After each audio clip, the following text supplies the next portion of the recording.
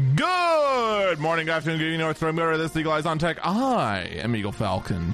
We got a lot to talk about today. I'm going to spare the podcast audience from my rants about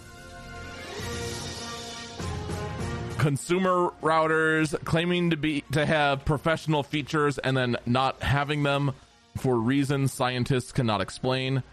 Look, I'm just sorry. Even though I mean, my router is probably not going to connect more than 255 devices. I still want the capability to connect more than 255 devices, seeing as how that's what the router is built to do. I'm just saying. Still salty about it. Anyway, I want to talk about Juul.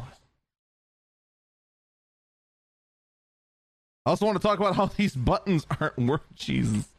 This is not my day today. We're still rolling with it. We got to get this done. We got to get it done, man. All right. Juul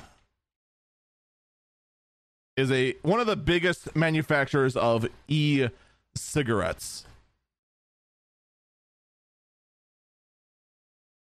Now, Juul kind of became like the de facto standard for just most of them. And then in addition, they were used quite frequently among the youths because they came in wacky flavors. Since then, and the fact that the next generation was abusing them for nicotine and bypassing most cigarette laws as a result, flavored e-cigarettes were banned. And then, of course, you had to start using normal forms of ID to get them, like you would with regular cigarettes. And then all of a sudden, out of seemingly nowhere, the FDA banned all of Juul's e-cigarettes, and only Juul's.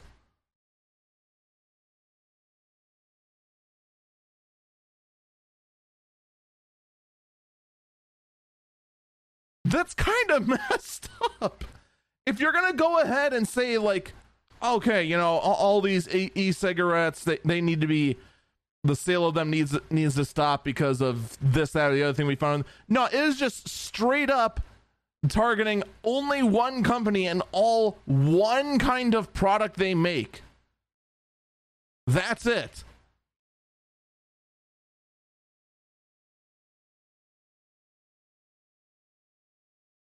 And the reasoning the FDA gave was rather vague and more of a think of the children sort of approach to just absolutely hosing Juul.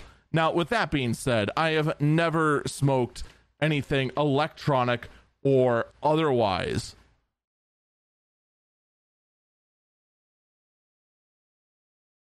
But, like, imagine if one day, like, the FDA, no, not the FDA, like the FCC decided that violence in video games is getting overwhelming, and they just banned all Nintendo games. It's like, first off, you're not even targeting the main problem, and then second, what? Well, a federal appeals court has put a hold, or actually, I'm pretty sure they actually put a stay on the ruling as it is reviewed, because, of course, Juul Labs immediately went to the courts to say, excuse me, what the heck? The FDA's forbidding us from existing. So here's where I see this going. I imagine this ruling from the FDA is going to be reversed. Just because you can't just discriminate one entire company and let all their competitors that are doing literally the exact same thing just go ahead and just continue to sell the exact same thing. Well, their primary competitor is just put under for no good reason they can come up with. Now, if the FDA wants to go ahead and expand their decision, I'd love to hear it. the other kind of funny thing, the main reason why I actually wanted to even talk about this is it's kind of funny. When e-cigs first came onto the market, do you remember what their original purpose was for? Anyone?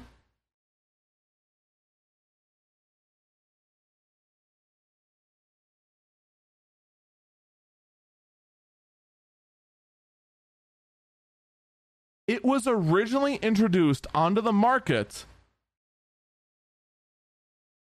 as a way to wean yourself off of the addictive properties of nicotine without exposing your body to all of the harmful tar and every other effect of cigarettes. This was the technological answer to the nicotine patch that barely worked.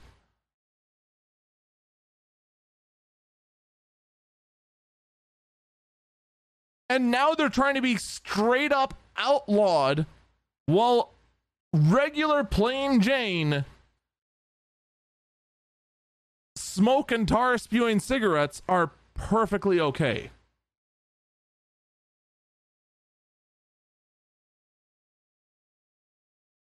Somewhere along the line, we lost our way. And I don't know who is really to blame. Is it Juul and all the wacky flavors and not really trying to get a hold on the whole, oh, hey, kids are using this to... Yeah. It's hard to say. Someone in chat says big tobacco. Could be. I will fully admit, I don't know. For I am just a tech nerd. Speaking of government regulation, the FCC commissioner has sent a letter out and made it public on Twitter to Apple CEO and Google CEO Tim Cook and Sundar Pichai, I think is his name, to remove TikTok from their app stores due to TikTok being in non-compliance with both of their app stores.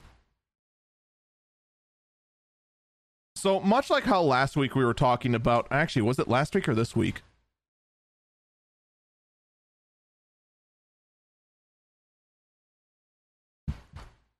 Actually, I was about to go and reference a past story, and now I actually don't know. I think it was actually this week.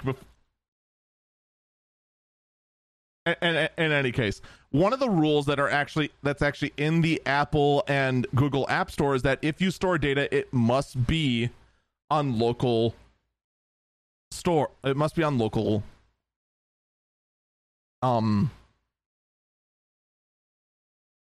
servers.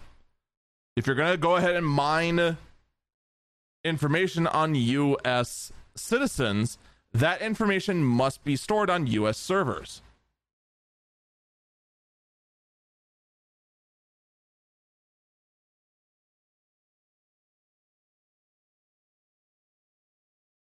Right now, getting up to make sure that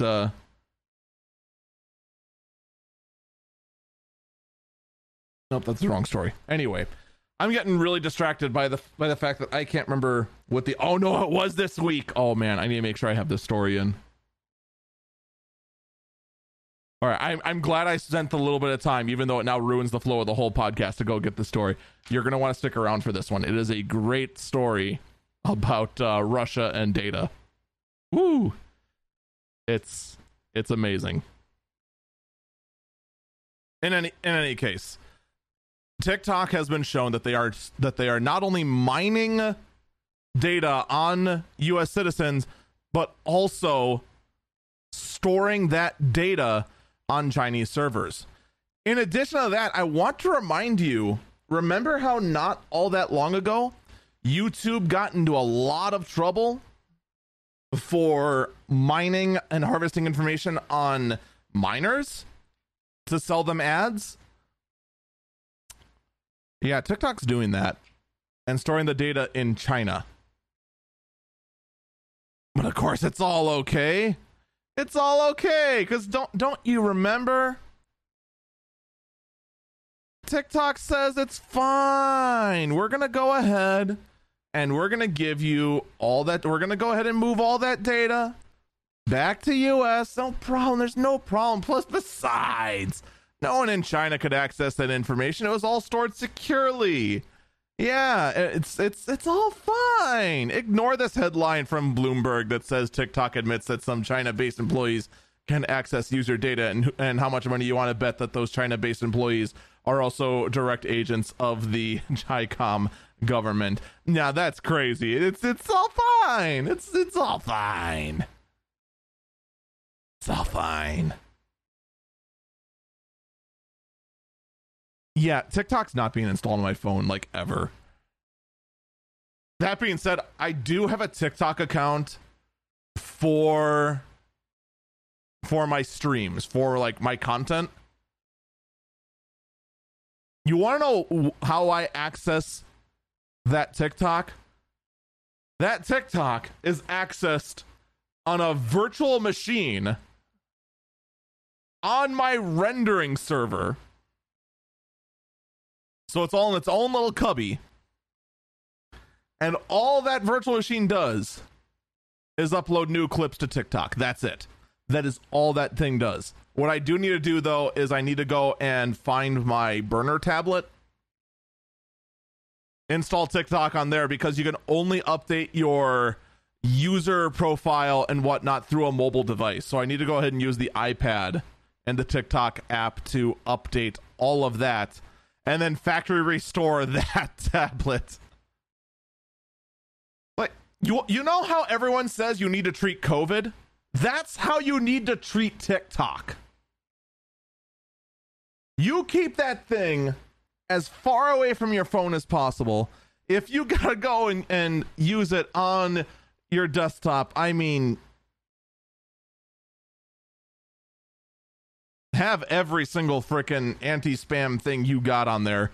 Keep a very, very close eye on that app, because holy cow, it is crazy how much info that thing steals. I want to remind you that TikTok, in fact, also steals the MAC address off mobile devices that it's installed from. The MAC address. You know, basically that serial number that says what your network device is. The one you can't change unless you spoof it. But then, given how it's reading it, you can't exactly tell it wrong information anyway.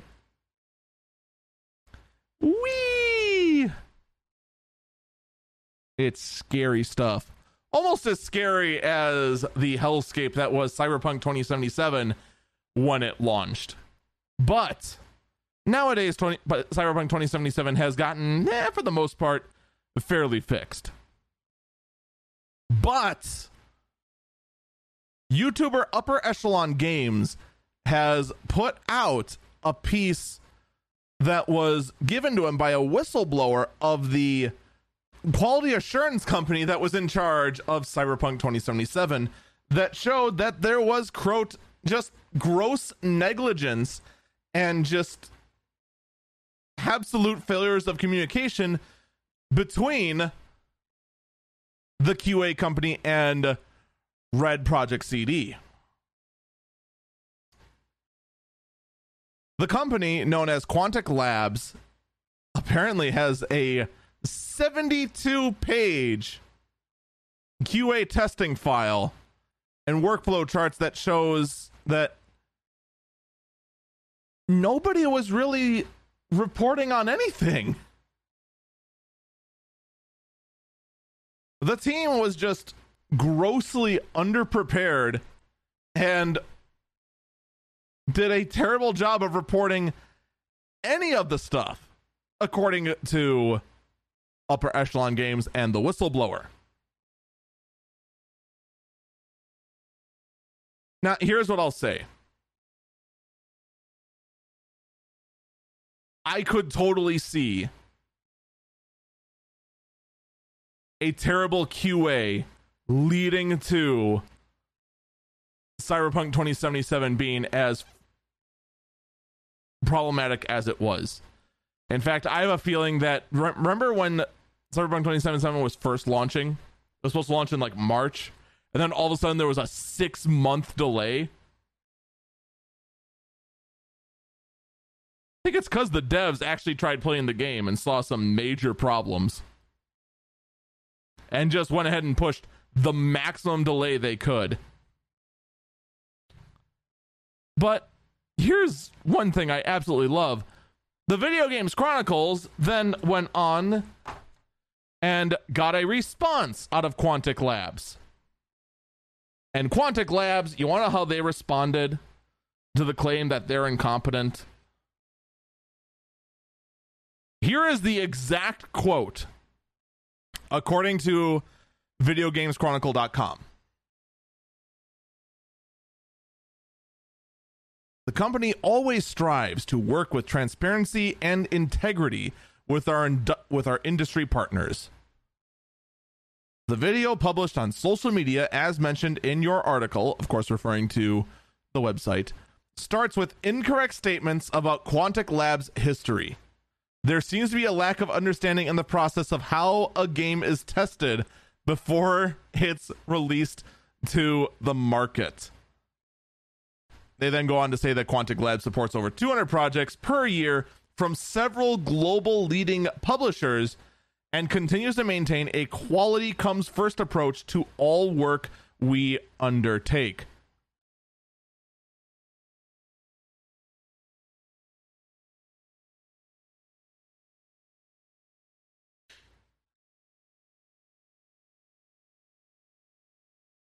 Then how the heck do you explain how Cyberpunk 2077 launched to such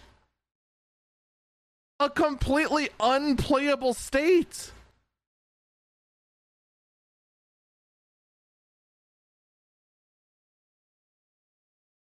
It blows me away. They go ahead and say like, none of that's true. But then don't give a reason as to why. Okay, it's not true. How did it happen then? How? There's just nothing. Now, to make this even worse with their bad answer back, which I've read a lot of corporate responses. This was the most canned frickin'... You know what this corporate response is? They fired up Word and then fired up Template and just went to the corporate execu-speak response for this, and then let Clippy the paperclip fill it out from there. It's the most generic nothing I've ever seen. Also, is it bad that I miss Clippy? I don't miss Clippy from a productive standpoint, but I miss Clippy from a standpoint of I want to go ahead and just fire up Clippy, say, give me all the suggestions, and just do whatever it says and see what nightmare ends up being produced as a result. That might just be the part of me that wants to see the world burn.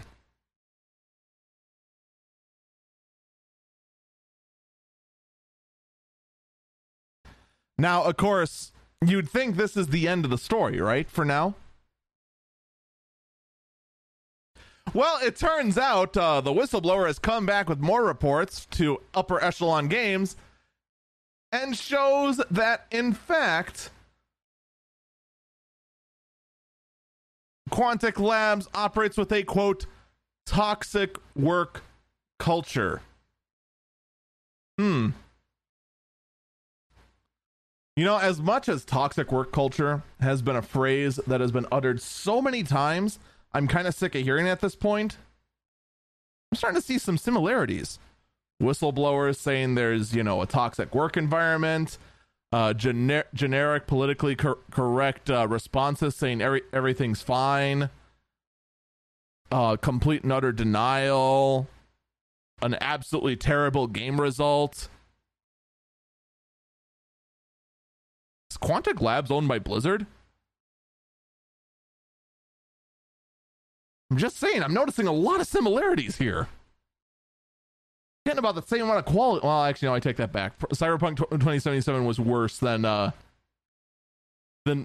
World of Warcraft Shadowlands. Shadowlands was just a poorly written game. Cyberpunk was just unplayable. I guess that'd be the main difference. Oh yeah, and Cyberpunk 2077 doesn't try to shake me down like I'm just a living wallet. Oh, Blizzard. Why do you continue to disappoint me? All right. So what does the future of all of this look like? Well, it's very simple. Cyberpunk 2077 is just going to continue to improve. That much is obvious. It's not like the game is dead to the world or anything like that. It will just continue to improve because it has to improve. The CD Red Project, in fact, is committed, clearly, to trying to salvage their work. And for that, I gotta applaud them. Not even letting things like a ransomware attack keep them down. Which, again, big props for that. With that said, however, you do gotta wonder what is going on at this Quantic lab. And in fact, considering that more and more game studios and game subcontractors like this are just showing to just be absolutely mistreating their employees, and even more so starting people off as subcontractors, they can pay them less than minimum and then have them try to work up to be a full-time employee. It seems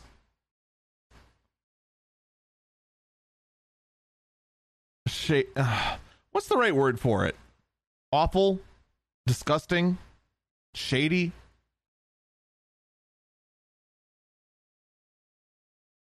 It feels like we're at the start or in the middle of a great unearthing in the video games industry. And the fact that a lot of this kind of mistreatment is going on, all while games are being made like Diablo Immortal that just continue to try and suck every single cent out of your wallet, whether you like it or not, and trying to go ahead and use psychological tactics to go ahead and part money from you because $60 for a full game is not enough anymore. It's worrying. It really, really is. And it does make me wonder what is going to happen to this industry. We're going to take our break a little early here. When we come back, I have some words of caution in regards to the Valve Steam Deck. Don't go anywhere. We will be back.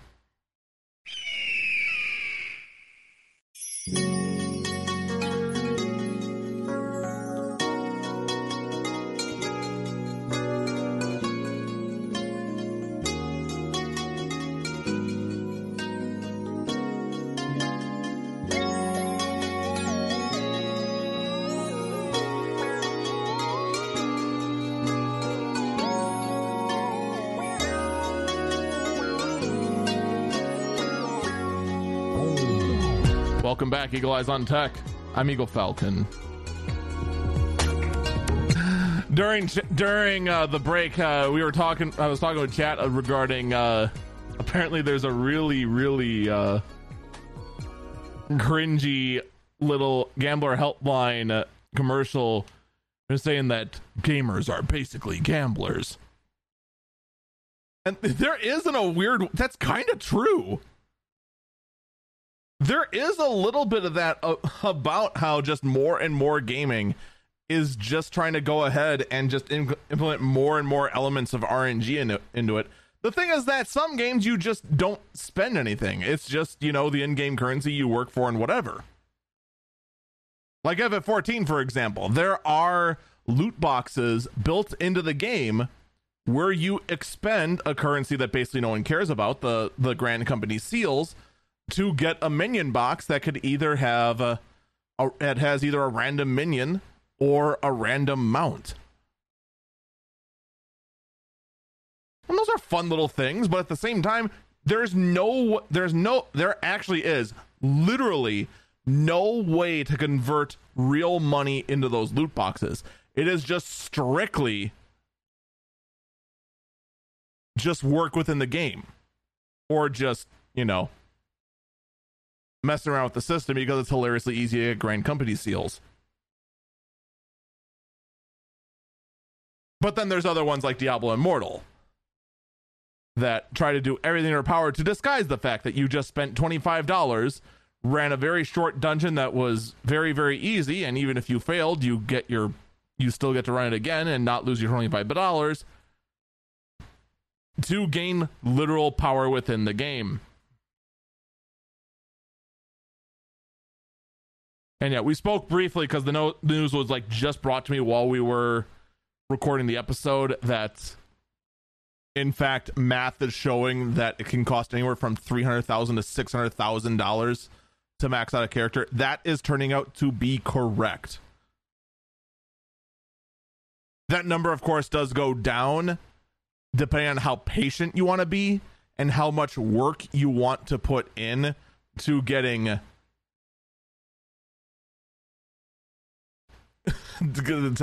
getting some of the very few but free available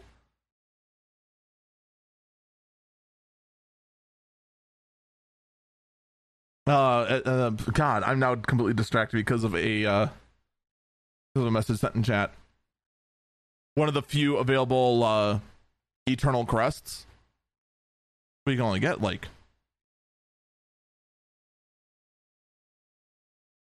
10 of them every 4 weeks. You need 10 to do a full run. Yeah, Diablo Immortal. More and more people are just refusing to give any more time to the game. It is just, without a doubt now, by far the most predatory, disgusting game ever to blight the mobile market. And while before the random guy in the red shirt from that particular BlizzCon that asked if this was an out-of-season April Fool's joke. Oh no, Diablo on mobile originally, that was the April Fool's joke. The truth was the fact that it's far, far, far, far, far, far, far, far worse than any one of us ever imagined. And that's what's amazing to me. My expectations were low, but holy cow. All right, let's talk about the Steam Deck. There is a potential problem if you got a new Steam Deck. Because thanks to our good friend supply shortages, you may instead have an SSD that is only a 2x M.2 PCIe SSD instead of the normal 4x PCI Express M.2 SSD. So, your bandwidth, excuse me, accidentally touched the swear button as I was reaching for the cough button. Your bandwidth on your SSD may in fact be half of what you'd expect. Now, I don't blame Valve for this. I mean, I kind of do, but I don't. Of course, everyone's suffering from supply shortages. Everyone is. You can't get a hold of half the stuff you want right now in the electronics market. Only now are we finally seeing GPUs finally return to the shelves, and that's mostly just because everyone's been working their butts off to make them, and then the cryptocurrency miners just aren't buying them anymore, and have flooded the market with all of the ones they went and used a metric ton.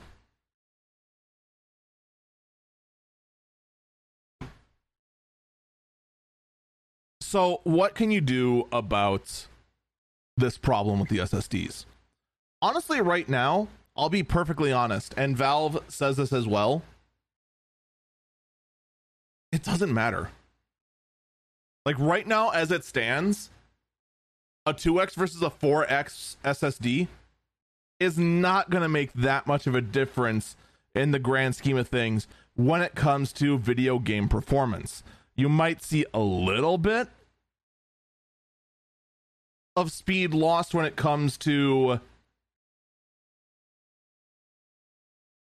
your loading times, but otherwise, there's nothing really. Not much at all. But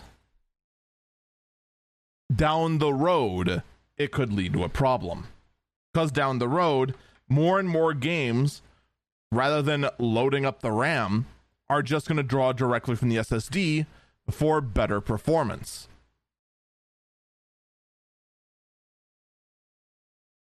So the answer is just replace the SSD, right? The whole thing is serviceable. So what's the harm? Well, Valve wants to stress yet again that yes, you can go ahead and swap the SSD, but doing so may shorten the PC's lifespan. Now, before you go ahead, grab your torches and ramble.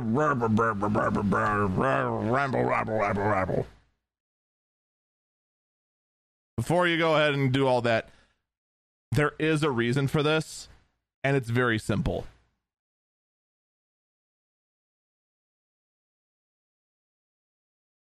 They are using self-tapping screws to hold the Steam Deck together. And this was done as a cost-saving measure for both the assembly process and also just on the parts process as well. So the more you unscrew and screw those self-tapping screws in, it will eventually wear away at the seal of those screw holes. And then, of course, your water resistance of the device will go drastically down.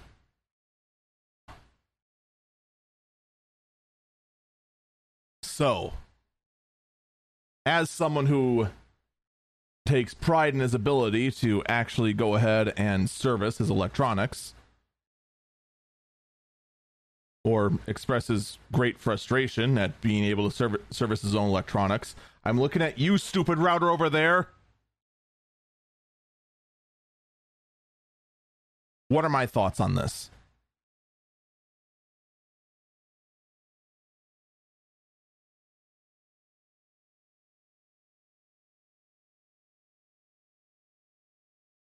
Honestly, this is just Valve covering their butt.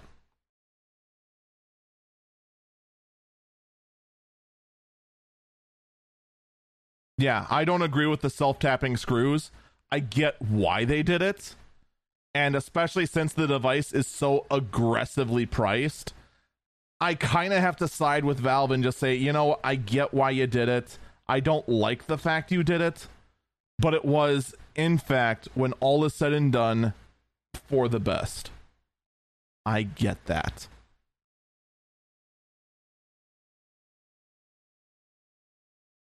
That also being said, not to go ahead and throw this back at the user. Well, actually, no, I'm not going to throw it back at the user. I'll just say this much. If you are confident enough to take apart a device like the Steam Deck and service it, then I'll also say that you are also aware that no matter how tightly you screw, you're not going to put it back together as perfectly as the assembly line did. It's just the truth. Even as a guy who's gone ahead and taken, disassembled, reassembled more laptops, small portables, big desktops, as I could count, 9 times out of 10, I'm like, that's pretty much good enough, but it's not going to be as solidly put together as it was when it first came out of the factory. It's just a matter of truth, because more than likely a lot of these places use Loctite on the screws, and of course I'm not applying new Loctite when I'm screwing them back in. It's just not happening. So I would just say, in the case of a device like the Steam Deck, be aware of this. They are giving you this warning for a reason. It can reduce the longevity of the device. At the same time, you know what else can reduce the longevity of your device? Dropping it in the toilet. Having it slip out of your hands and fall into the pool while it's on. There's a lot of things that can cause it. Now, if you have a Steam Deck, should you take it apart right now, swap out the old SSD that's on this 2x old archaic bandwidth and put in a PCI Express Gen 4 4x1. Not right now. I wouldn't. This is something that I would consider 2, 3, or 4 years down the road. Because by then, more devices are going to support I forgot the name of the standard off the top of my head, but the standard that says that games access data directly from the SSD as opposed to taking data from the SSD to the RAM and then feed the CPU that way.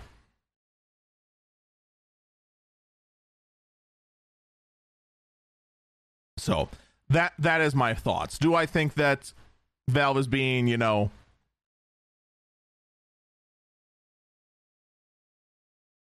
very anti-repair in this sort of manner? No.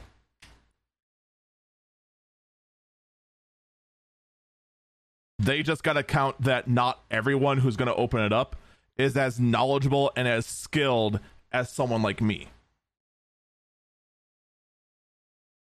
They just got to assume that whoever's opening this is just some random schmuck and are covering their butt under that pretense.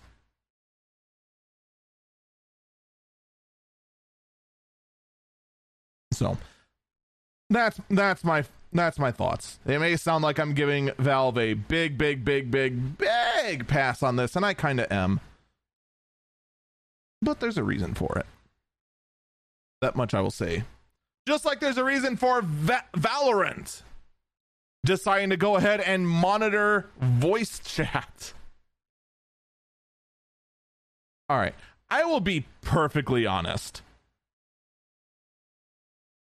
I have not paid attention to Valorant in forever. I just simply have not. I have no idea how toxic the language is on the built-in voice chat system of Valorant. I only have to assume it's as bad as your typical Call of Duty game.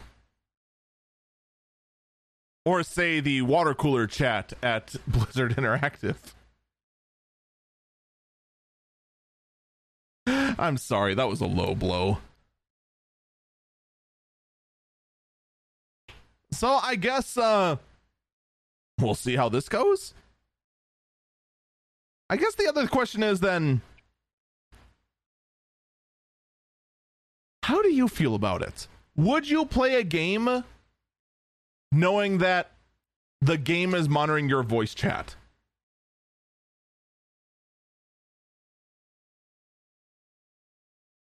serious question. Would you, as a player, prefer that the company that runs the game not monitor voice chat?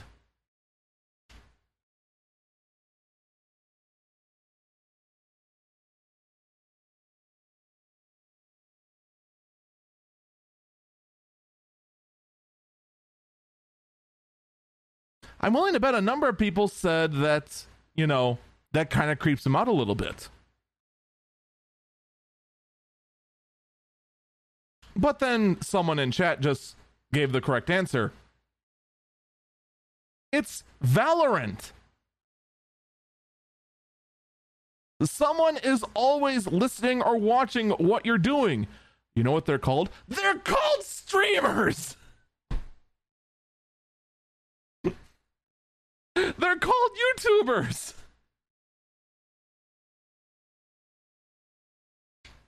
We've put ourselves in a position where pretty much any single public voice chatting system that's actually built into the game is almost always guaranteed to end up somewhere. Whether it be on a big channel with thousands upon thousands of viewers and listeners, or, you know, Joe Schmo 69 nice 420 no scopes at YouTube.nothing, who gets a grand total of a dozen views a year. You never know. I guarantee you someone's always watching, someone's always listening. You just never, ever know.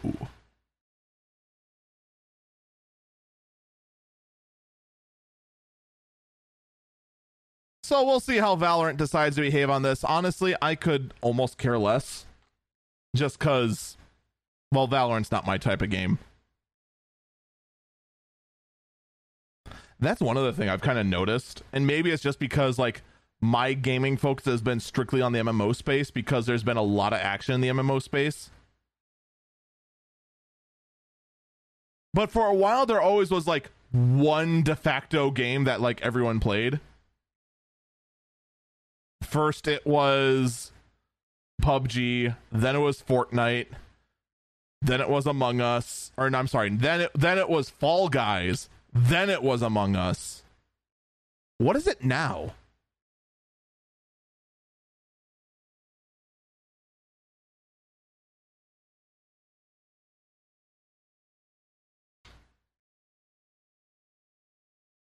Like, I think finally the hive mind of gaming culture has finally decided that variety is the spice in life. Someone in chat said Roblox.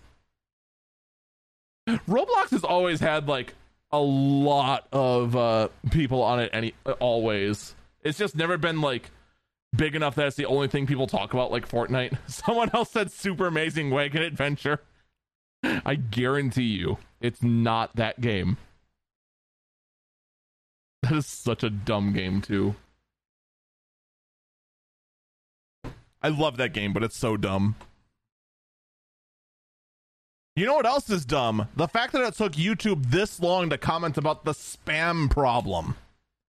So, how many of you have gone onto the YouTube comment section,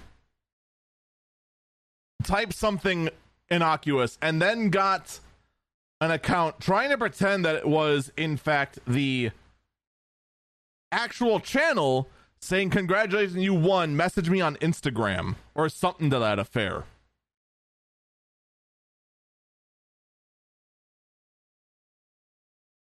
I'm willing to bet a lot of you just said chat, comment on YouTube. I'm not going to that cesspool. The rest of you then said yes. And it actually is a problem. And it's especially a problem in tech YouTubers spaces that actually have channels that do giveaways. Jay's 2 cents has been the one that I've been keeping a close eye on because his channel has been lousy with them. And it's not his fault, for starters. I just want that to be clear. A lot of these channels, they end up with so many of them. But here's the thing. In a channel like mine, my view count usually peaks, if I'm not being rated by a massive channel, like 24 people. If like 2 or 3 trolls try to troll it up, it is not hard for me to go click ban, click ban, click ban. When you're a YouTube channel that has millions of subscribers and you get thousands upon thousands upon thousands of comments, and there are tens of thousands of view bots trying to go ahead and get you to fall into their scam, manual banning is no longer an option.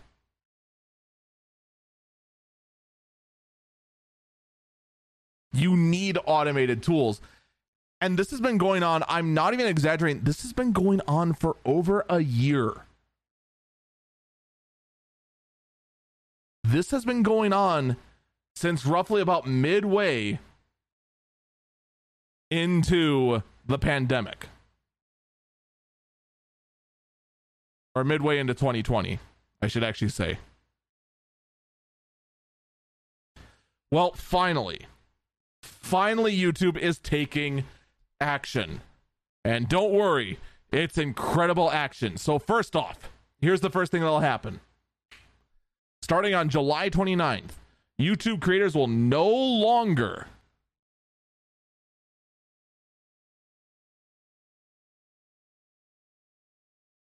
I want to end my train of thought for a minute by an offensive pop-up that I just saw on my Twitch thing.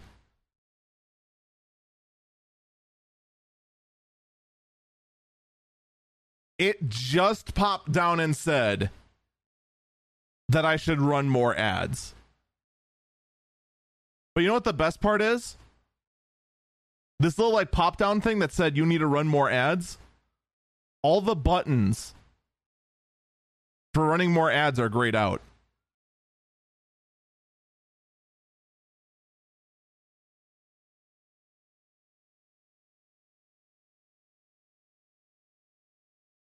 Twitch, what is wrong with you?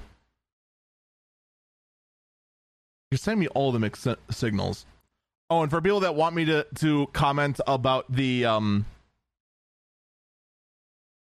like ad bounty that Twitch has been putting out, I never got mine, so I can't really comment on it. They never sent me a, hey, if you run our automated system and blah blah blah blah, you'll earn this amount of money. I never got one. Never got one.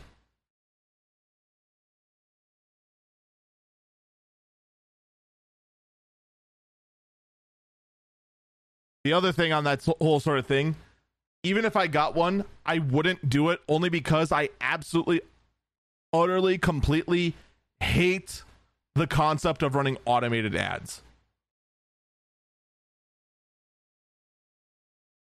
There is no way I'll ever run automated ads, ever. It is just something that will not happen. I do not believe ads should be automated. I believe that you, as the content creator, as the streamer, as the both host of your own show and the producer of your own show, should have 100% control over when you run ads, if you run ads. Period.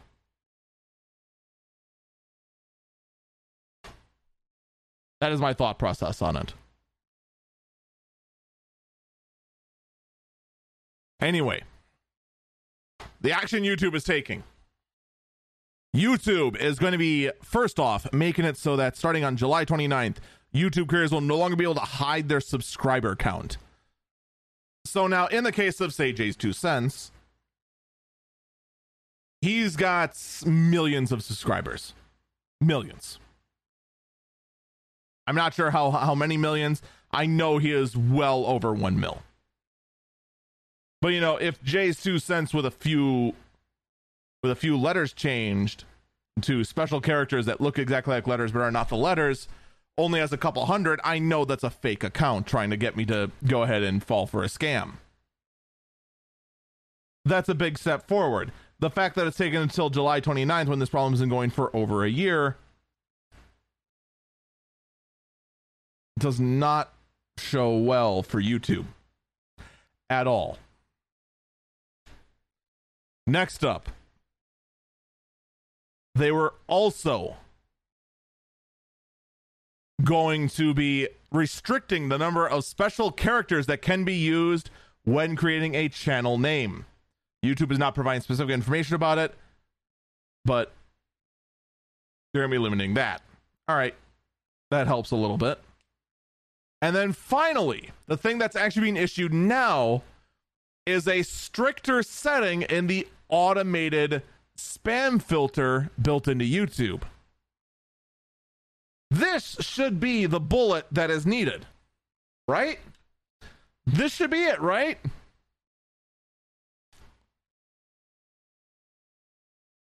Yeah, no, it's not. It's like not at all. Multiple YouTubers, Jay's 2 cents included, have reported after turning on the new setting that the spam filter has in fact caught no new messages. None. Zip, zero, nada, and in fact, the spam, the scams are still continuing.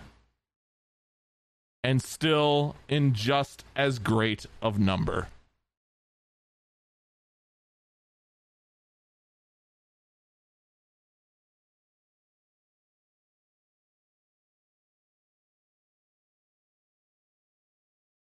Your YouTube!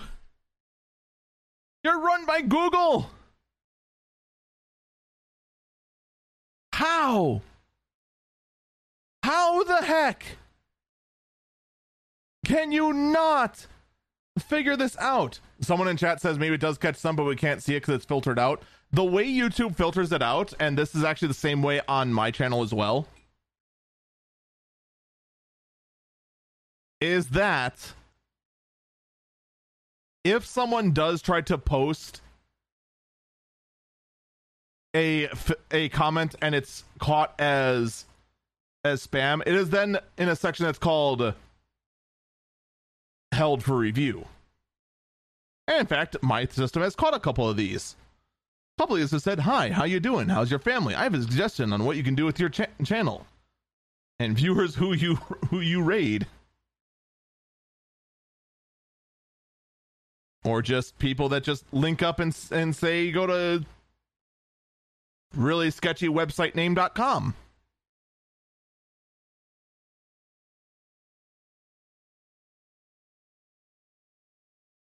Someone in chat says, how? There's no direct profit, it's an expense. There is no direct profit. It's YouTube. There's no direct profit anywhere. Here's the thing, though. You look at something like this as an expense. Yes.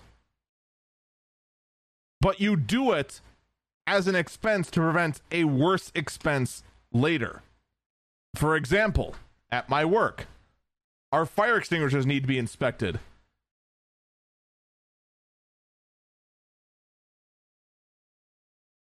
That costs me, $400 to have the inspector come in and inspect our fire extinguishers. We can all look at them and see that, in fact, their pressure is correct. They are all fine. But we still have to go ahead and spend that extra expense to make sure that everything is safe to prevent a more costly expense down the road, like either A, a fire that that causes a lot of damage and we have to spend a lot of money for the deductible and the insurance, or B, a hefty fine from the fire inspector for not having our fire extinguishers inspected. This is the same sort of thing. If your website ends up allowing scams to just run rampant throughout the whole thing, that's going to hurt YouTube's brand. And I hate to break it to you, YouTube's not the only person in town doing VODs. They are losing a substantial amount of people, shockingly enough,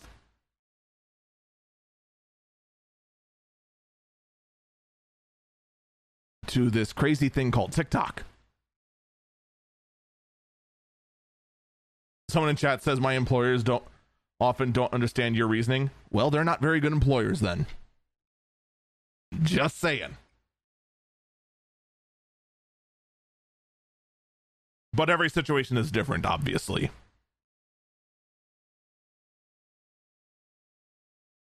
So no, if you let the reputation that, you know, scams are running rampant on YouTube and YouTube's doing nothing about it, which, by the way, they have been doing nothing about visibly on the surface for over a year, that is terrible optics. Or heck, remember not too long ago when Twitch had a hate raid problem and how much that hurt the Twitch brand?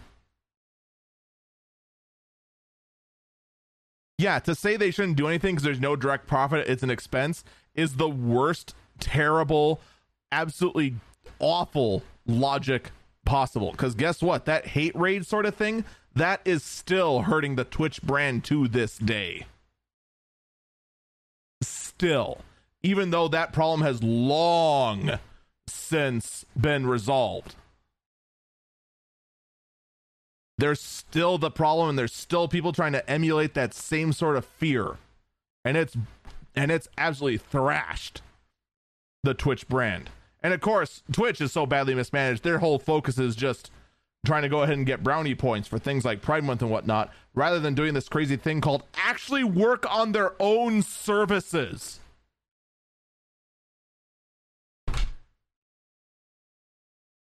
Yeah, let's pander to Pride Month and encourage everyone to run way more ads than they should and use terrible tools to do it, rather than, you know, improve the service.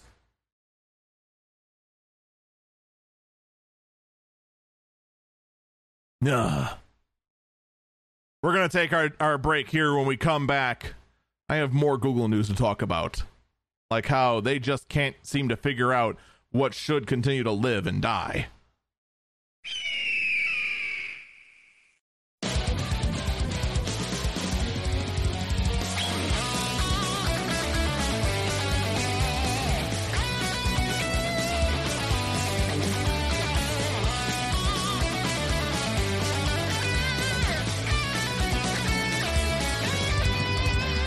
Welcome back, Eagle Eyes on Tech. I'm Eagle Falcon. All right, here is my question to you, the viewers, the listeners. If you were 100% in the Google ecosystem, what do you use as your primary method of voice chatting or message chatting? What is the default tool?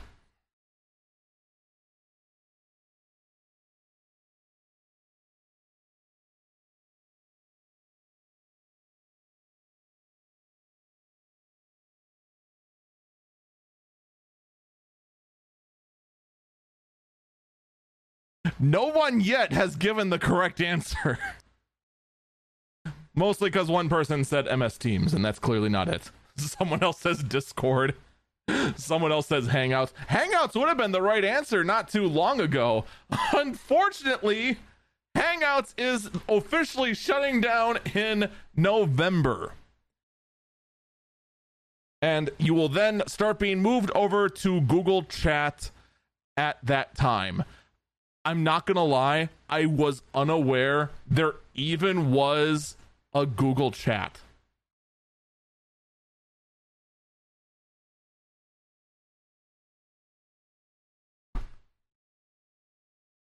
I don't get you, like, you know how Google operates? Google operates like the entire company has ADHD and does literally nothing to control itself.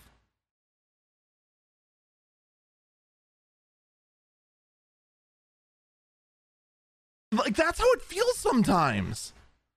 Like, people who actually have ADHD, they go ahead and actually do take measures to go ahead and keep themselves as much in order as possible, but then just still live with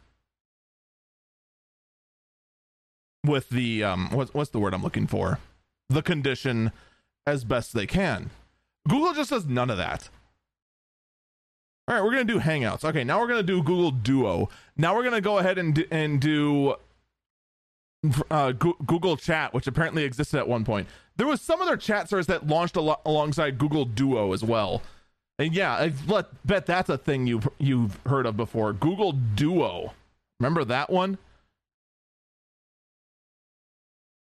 Like, it just, I don't understand what Google is thinking with all of this. Like, we're just not going to go ahead and give Google Hangouts a revamp. We're just going to straight up kill it.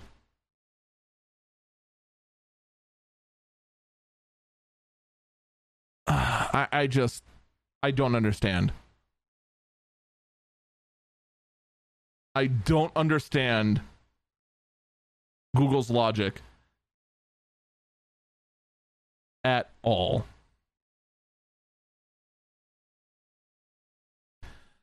But that's the world I live in now. You know what else I don't understand the logic of? This NVIDIA GPU. NVIDIA has announced, and they announced it very quietly, the GTX 1630. Now, if you've heard of this GPU before, you heard everyone say there's no point for this GPU. All right? Now, here's the thing. I will agree with all of them in one respect. There is no reason to ever build a brand new PC and have your GPU be the GTX 1630.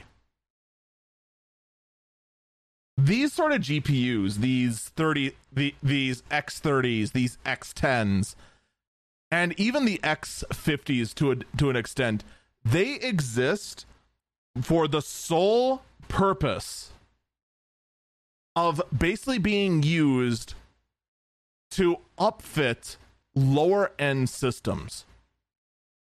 And I'm not even exaggerating when I say this. I made a living for quite a while in just grabbing old Dell Optiplexes, HP Compact Business Systems, and Dell Think Centers, or not Dell, Lenovo Think Centers and IBM Think Centers, and sticking a low-end GPU in them that I knew would be compatible and long-lasting inside that tower.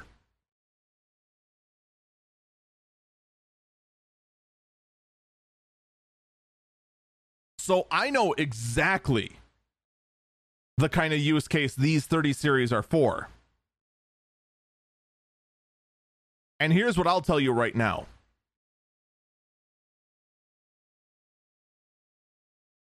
This card is garbage.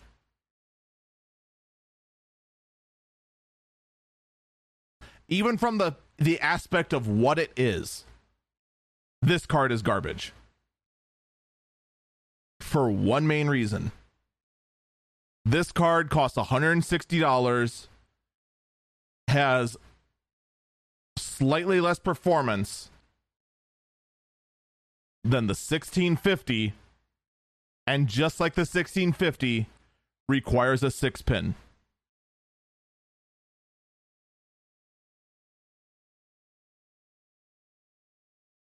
This card is useless.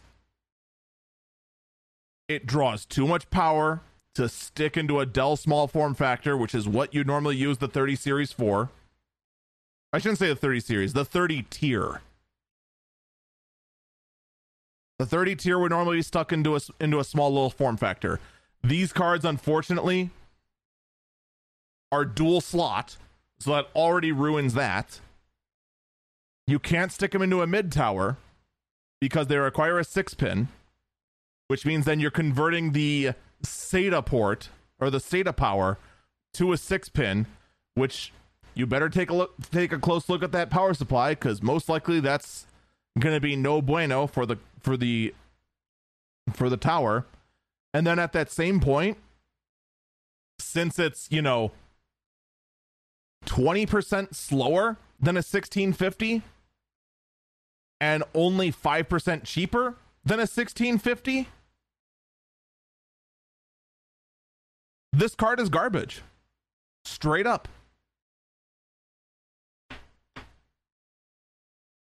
Even from the point of view of a low-end system, I can find a better card either on the used market or the new market that'd be a better fit than the 1630. And I say that as someone that has found a use for basically every single GPU, even something as old and as low end as the 710. By the way, the 710, the place you kind of stick those 10 tiers, those absolute bottom tier, ultra low end GPUs, you stick them in the ultra small form factor Dell Optiplexes, because those PCI Express slots are restricted to 25 or 35 watts. So those suckers can go in there, and that gives you an HDMI out, and then all of a sudden you have a media PC. Just like that. Can it game? It can game. Can it game well? No. It's a 25 watt GPU. It's not going to game very well at all. Now, if AMD actually got their Crossfire working, you could go ahead and stick, an AMD GPU in that slot, and then Crossfire it with the integrated APU GPU, get more performance that way. Yeah, another slot, you could stick another one in there, Crossfire all three together, but Crossfire is basically dead. Someone in chat said you couldn't hear me snap. How about this? It's like hit and miss whether this mic picks up my snaps. It's kind of hard to say. But yeah, the 1630 might have had a home in a world where there weren't GPUs, but now we're finally in a world where GPUs are starting to exist. They said one snap was loud enough to get past the noise gate after all of the tuning I did with the EQ to match my lower toned voice. Oh my. Anyway, speaking of slower SSDs, yeah, the 1630 is just in time for the new generation of cards too. Oh man, I swear, if we end up hearing about the 40 series cards and when they come out, they basically just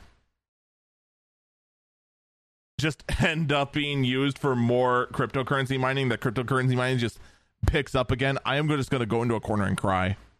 That's just gonna be like this. That's just gonna be all my streams for like a month. It's just is just live feed of me crying in a corner. I just have no response to it. Just like I have no response to the fact that Apple managed to put out a brand new MacBook Pro and it's worse. The Apple M2 MacBook Pro is getting a lot of flack, and a lot of it actually deserved, as now it is coming out that the SSD built into the M2 variant of the MacBook Pro, we're talking the 13-inch, by the way, versus the M1 variant, is as much as half the speed of the previous generation. Now,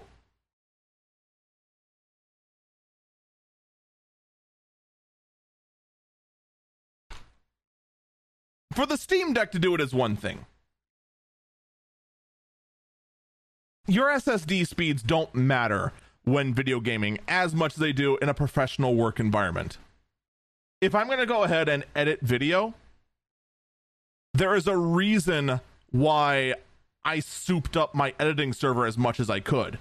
It's because that speed for it to communicate with itself and access the footage in real time is essential. You have to remember, in the work environment, time is money. So for the SSD to be half as fast is unacceptable. On top of that, there's just everything else that's unacceptable about this 13-inch MacBook Pro. We still have the outdated touch bar that basically no one likes. The fact that it has the exact same performance as the MacBook Air. And the fact that, oh, hey, by the way, there is still a 14-inch MacBook Pro. You have the 13-inch that's using a different outdated design compared to the 14-inch, and that's just it. Someone in chat asked, I'm not the just your rabble. Can you dumb it down to a 4th grade level? The brand new MacBook Pro that's running the next generation chip performs slower, half as fast as the M1 model of the same MacBook Pro that launched 2 years ago. Imagine for a moment you went ahead, got a brand new car, and found out that it's 0 to 60 speed, the speed it takes for him to get from 0 miles an hour to 60, it takes twice as long for the same model of car.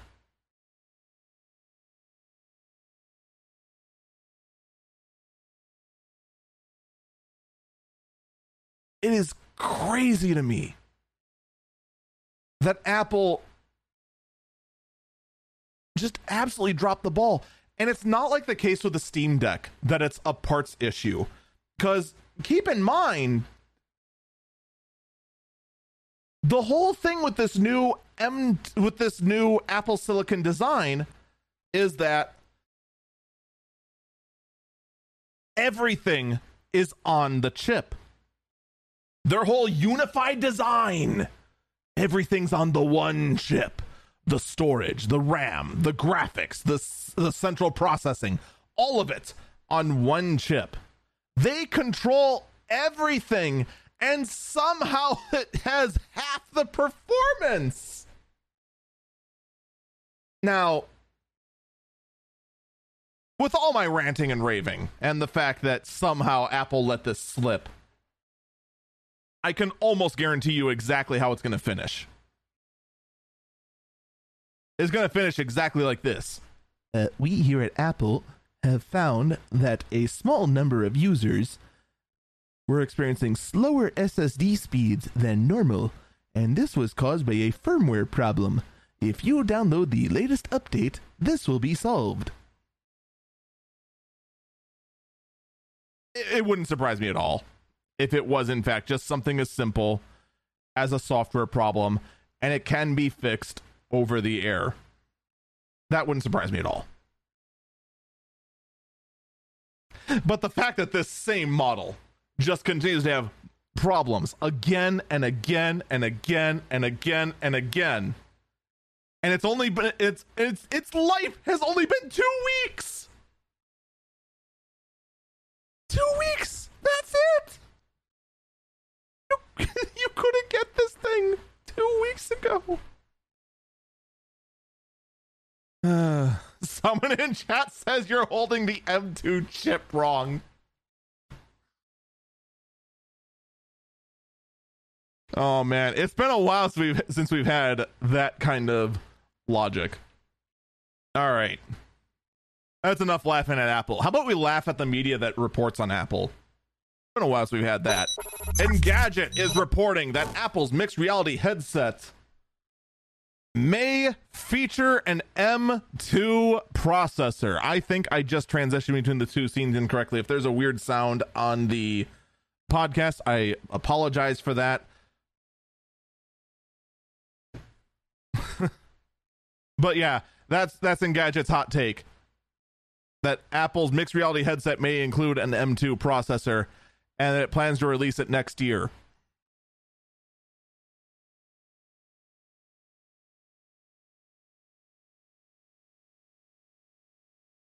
You want to know why all of a sudden all the reports are saying that it's going to be shipped next year and not this year?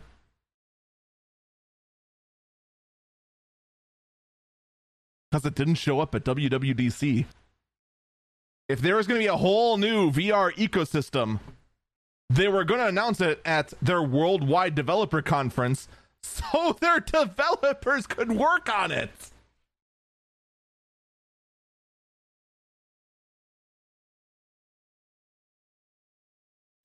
Also may feature an M2 processor. What else are they going to throw in it? A coffee maker? Yes, our new VR headset runs on a Keurig.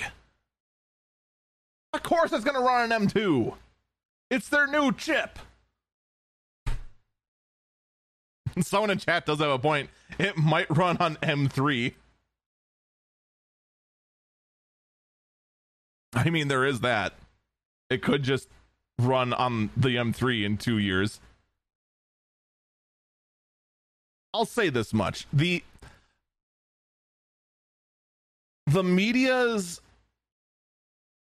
Apple media's desire for this product to exist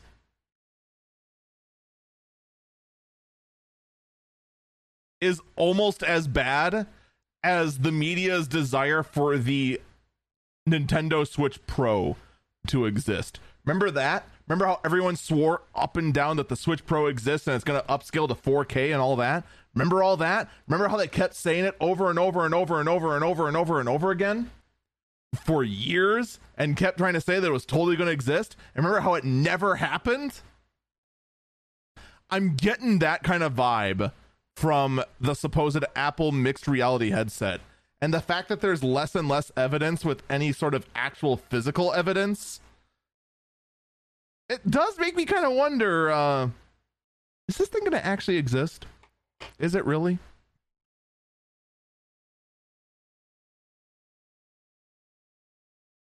It does make you wonder. Another thing that makes me wonder is why Apple decided to actually give in to South Korea and actually allow developers in South Korea to use their own personal in-app payment systems. So for those who are unaware of this, there has been a big fight going on in regards to apps on the Apple App Store. This was actually what the whole Epic Games versus Apple lawsuit was based on. The fact that if you have an app on the Apple App Store, you have to use Apple's payment provider, which takes a 30% cut, which for a payment provider is absurd. Most payment providers take a 2% cut.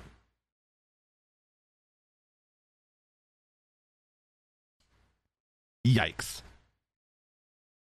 So this is a big thing going on for a while, and finally governments have taken note of this, and South Korea has said, if you, Apple, want to continue functioning, you need to give people the choice, the option to use something other than your own choice. And Apple has caved in to South Korea. Now South Korean developers can, in fact, use third-party payment systems, as long as Apple gets a 26% cut as a privilege to use those payment systems.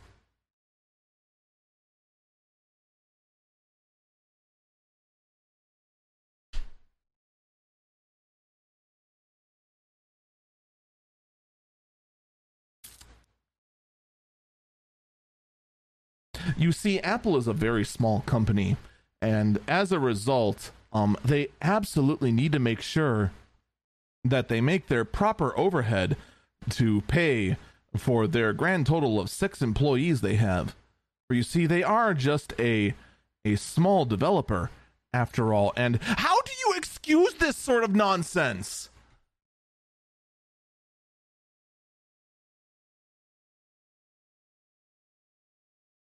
This is almost as bad as Activision Blizzard trying to say, oh, no, there's no loot boxes in Diablo Immortal.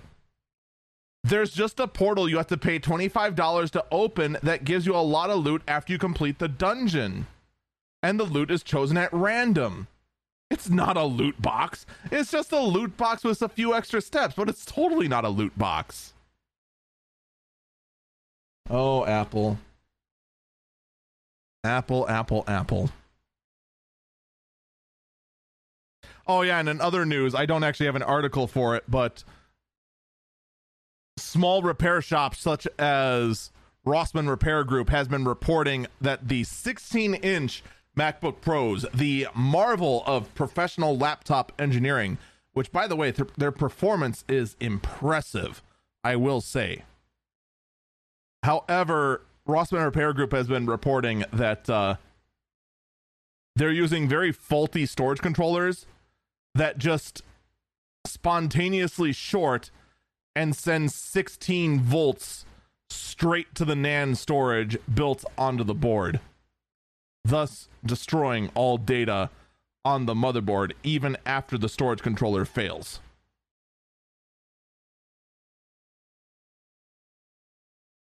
Good job, Apple. I mean, if you're going to make a self-destructing laptop, it better totally self-destruct, right? Right? So not only will the system not charge because it's shorted out, but it also destroys all the data. Gotta be thorough in your self-destruction.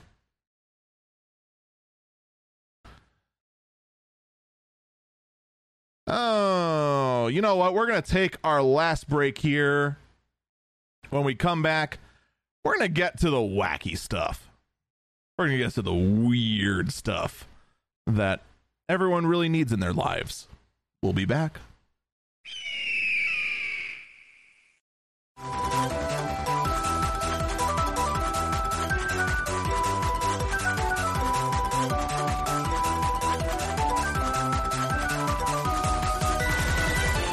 Welcome back, Eagle Eyes on Tech.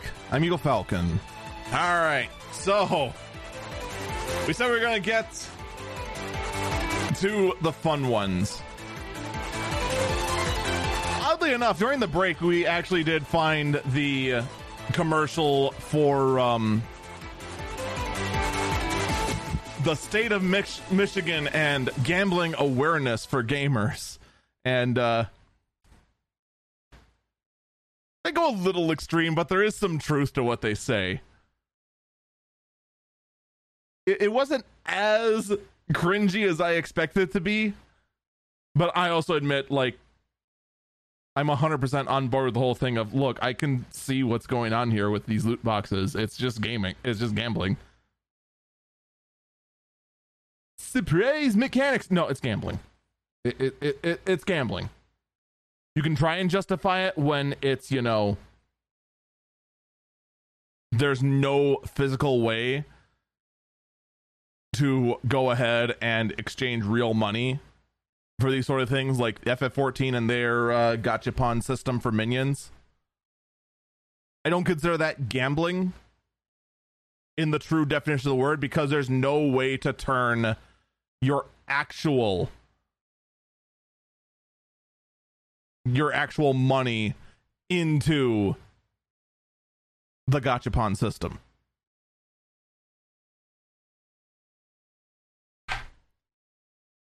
No, nowhere near as cringy as like one YouTube ad I see frequently, and like every time I see it, it catches me off guard because they phrase it very poorly. It's one about vaping, but the thing is that they don't pronounce vaping very well.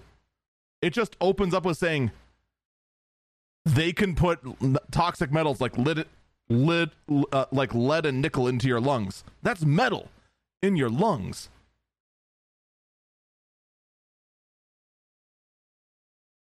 They never actually say, they never physically say vaping. They just say they. Who's they? What is this conspiracy that this commercial's trying to push? Is it the lizard people? Is it Mark Zuckerberg? Is it Facebook? Well, Facebook is being sued, actually, for addicting children.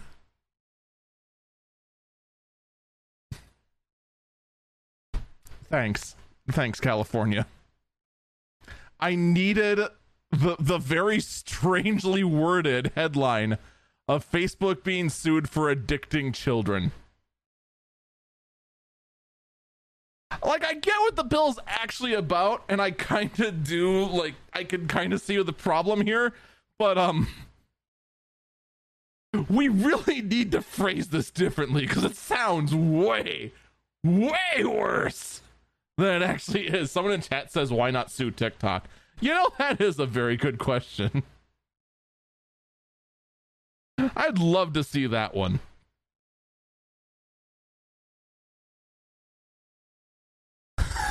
But just The actual bill, if passed, would affect social media as it is.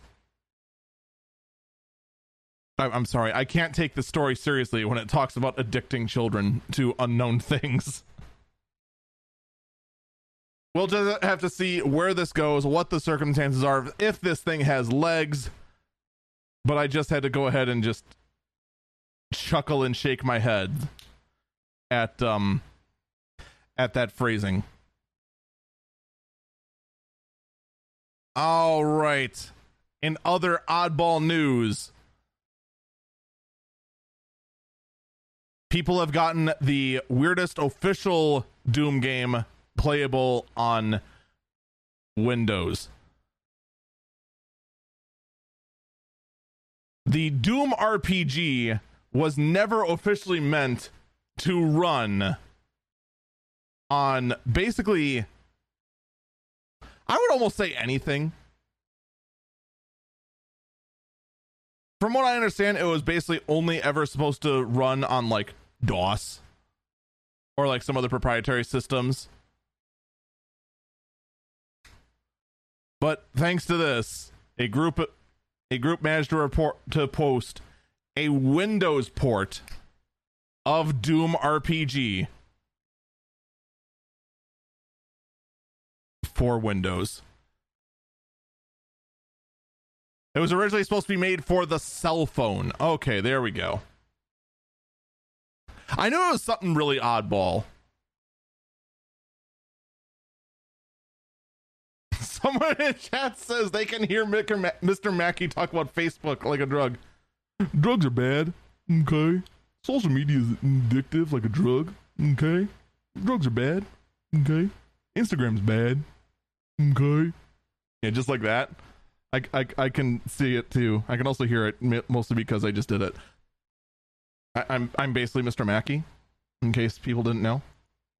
Not just some weirdo on the internet that's actually like halfway decent at voice acting. That's not true. That last part is just exactly what I am. Now, with that being said, though, we got Doom RPG to run on Windows. I mean, that's cool and all, but where's the time-honored tradition of getting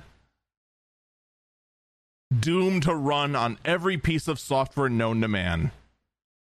Well, fortunately this week, I got you covered.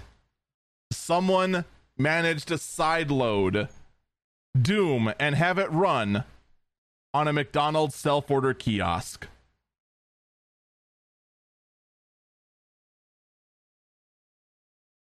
There's just one problem. Here's the thing with the self-order kiosks.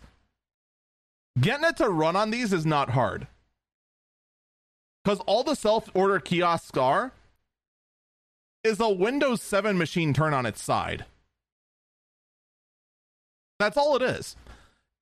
It's a Windows 7 machine running at 768 by 1366. That's it. It runs some software behind Windows 7.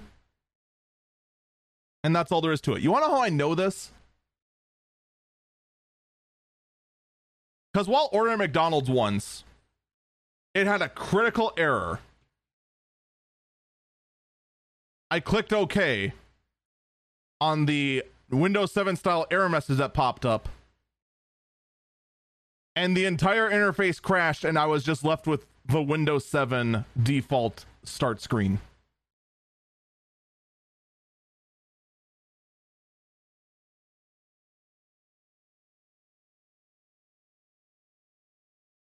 So all it's a matter of, since it's just Windows 7 and most likely has very little in the ways of security built into it, is just a matter of just going in there and finding some way to shut down the kiosk software, install Doom, and run Doom. That's it. But of course, because Doom wants to run in either 4:3 or 16:9 aspect ratio, it means that the game ends up running sideways.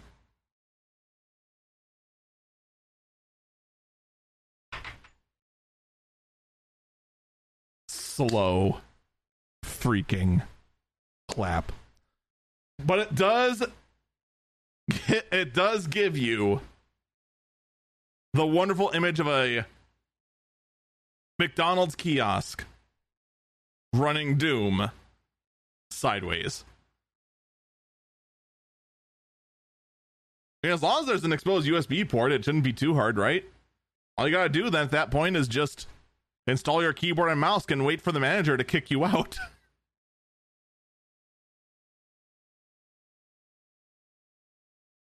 Someone in chat says, if you can't play Doom sideways, are you even a real gamer?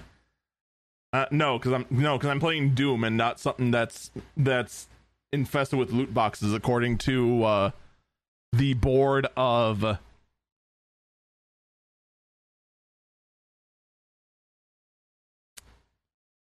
who was it? Gambling addiction in Michigan? Yeah, I have to be hopelessly addicted to loot boxes in order to be a real gamer, according to the state of Michigan. That's why I live in Wisconsin, where all they care about is how much cheese there is.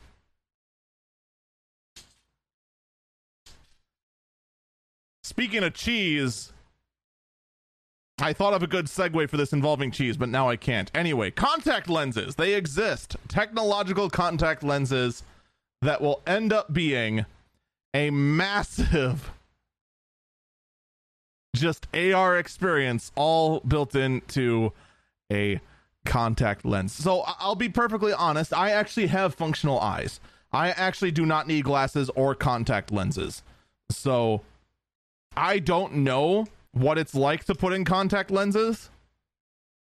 I can't speak from that.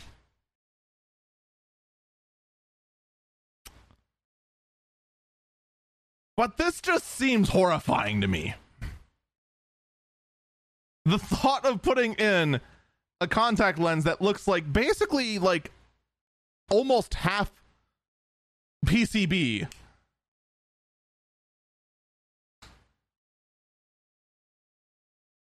just looks horrifying to put into my eyeball. Again, that could just be me as like someone who someone in chat says now they can hack your eyes. Fantastic.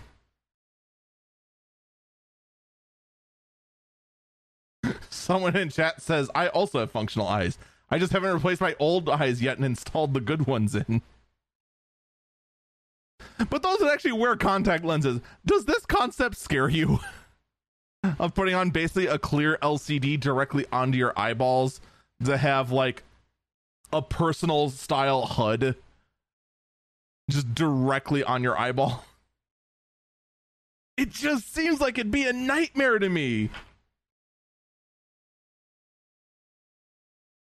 And someone in chat says yes and no. I mean, on one hand, the concept is really cool. Almost all things with like cybernetics and everything seem really, really cool.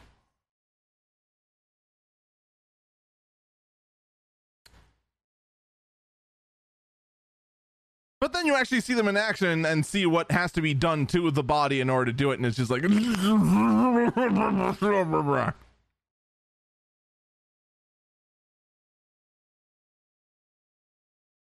don't know. Would you consider the AR contact lenses more cyberpunk or more Deus Ex?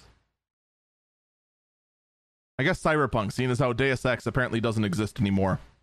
Oh, we know that's right. Square Enix sold Deus Ex. Wait, was Deus Ex actually in that big deal they sold?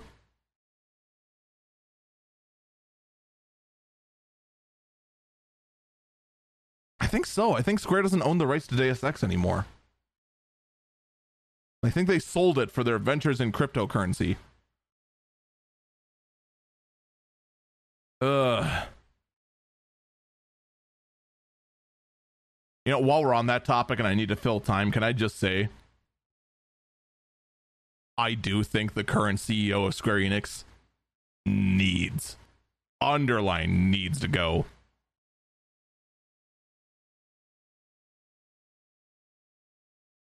I get that a lot of the stuff he believes is being done for the good of the company. But here's the thing. His decisions now, selling off IP for basically nothing, still doubling down on ventures like cryptocurrency after the market is clearly showing signs of crashing and the entire bubble popping right before their eyes, and they're still doubling down on the whole thing, constantly going in and making more and more predatory microtransactions on games that never needed it, like Chocobo GP. He is bad for the consumers of Square Enix. He's bad for the financials of Square Enix. He is just bad for Square Enix, both from a consumer standpoint and the business standpoint, and he needs to go. Like, I've been thinking on that for a while, because it's very easy from the consumer point of view, saying that a CEO that's making decisions that you don't like needs to go. Like, it's very easy to say for the longest time Bobby Kotick needs to go. Because all Kotick is doing is making more and more decisions that increase the cost of games. It's much easier now from both a business standpoint and the consumer standpoint to say Kotick needs to go, because he's bad for the business. He is ruining the brand and just keeps making bad decisions. And of course is at the heart of a scandal that, well, could quite easily, assuming that, you know, it's ever pursued to a serious degree, could very well bring down a lot of people. It's getting to be that point, except less scandal and just more terrible business decisions involving NFTs and cryptocurrency with the Square Enix CEO as well. There, I've been holding that against my chest for way too long. That was like a decision I thought about, and I thought about it long and hard during the pseudo vacation we've been on with the program. And just, yeah, he needs to go. No ifs, ands, or buts about it.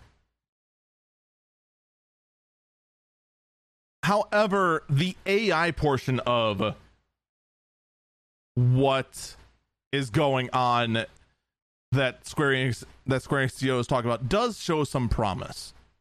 Like, AI can still be used for games making some very interesting NPC reactions, possibly down the road, much further down the road. And in one new AI development, an AI has successfully learned how to play Minecraft by watching 70,000 hours of Minecraft YouTube.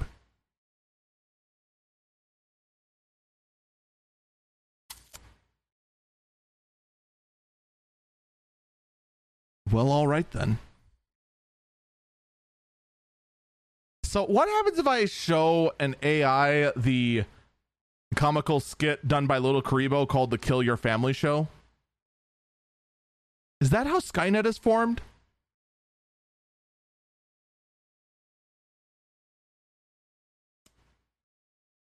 But here's the real question. How good is the AI at Minecraft? Like, if I leave the AI alone inside a Minecraft private server, will it just make a hut and then sit there and kill mobs and hoard resources and never do anything with them? Or, like, if I leave it alone long enough, will it go ahead and create a utopia style of Chicago all throughout the entire Minecraft world and just urbanize the entire Minecraft world?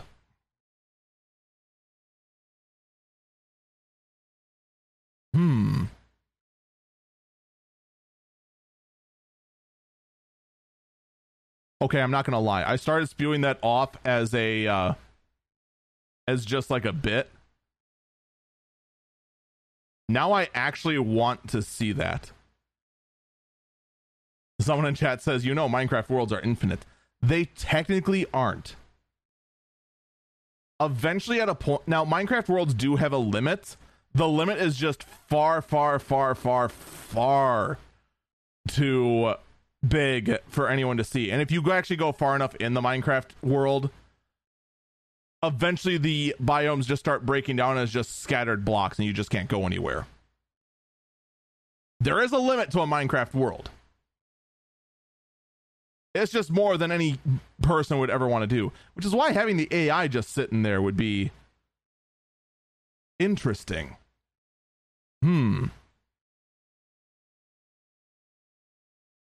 Someone in chat says you basically would have a virtual Grey Goo scenario there. I know, that's why I want to see it.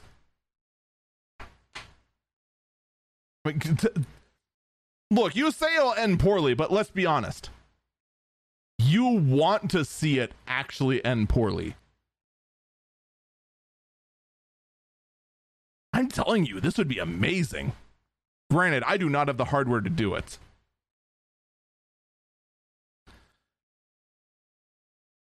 But at the same time, while we contemplate what an AI could do in a Minecraft world, we have to contemplate the last burb, the last story of the day, the weirdest story of the week. Ladies and gentlemen, I give you Niantic's next big game. Niantic, if you don't know,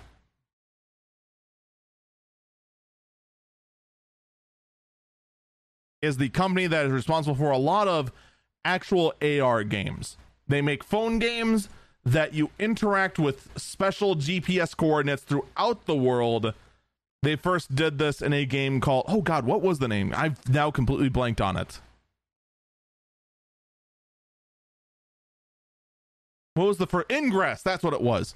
Their first game, Ingress, then eventually they made Pokemon Go, which was just Ingress with the Pokemon rights. I think they made another one that nobody cared about. Now they're going to make a brand new whole world, real world game. And it's going to be based on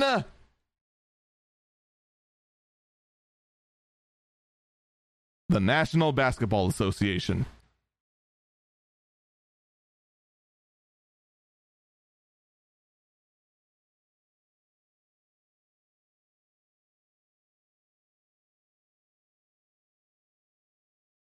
Why? I don't know. I have no idea what this game is going to even look like.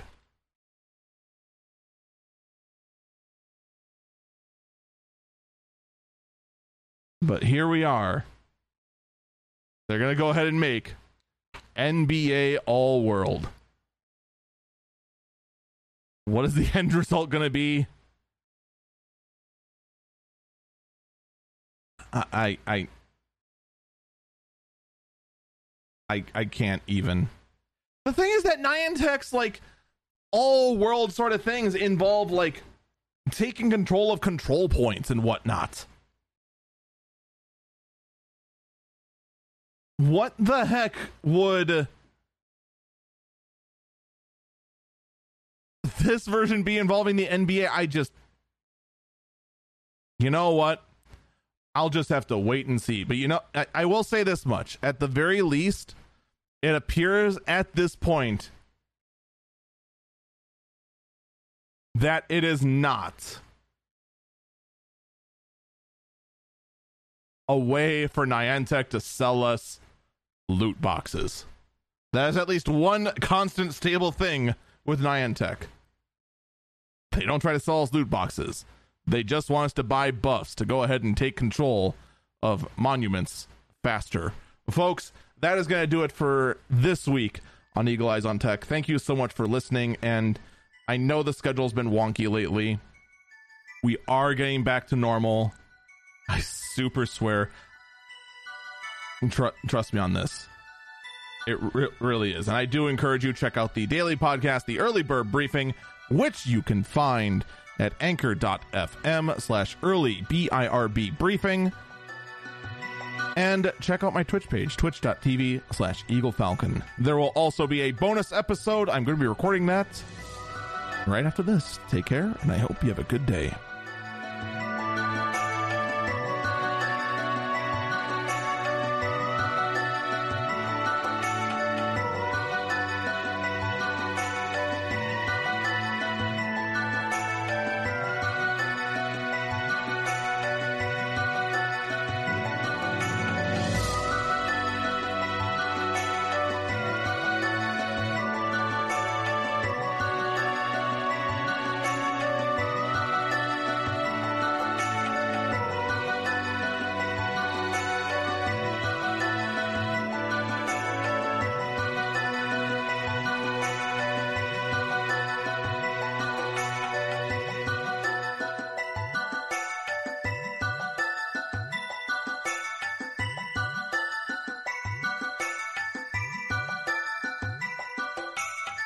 All right. So I know I was kind of joking about the whole is it just going to be, you know, frickin' Pokemon Go but NBA? I looked through the screenshots of the game they have posted here. Holy cow, it just looks like Pokemon Go but NBA. We just have a point where it's like, oh yeah, there's a hoop. We have some guy in control of a court, and basically by the looks of it, the actual gameplay itself just looks like you are shooting a basketball through a hoop in the same way you would throw a Pokeball at Snorlax.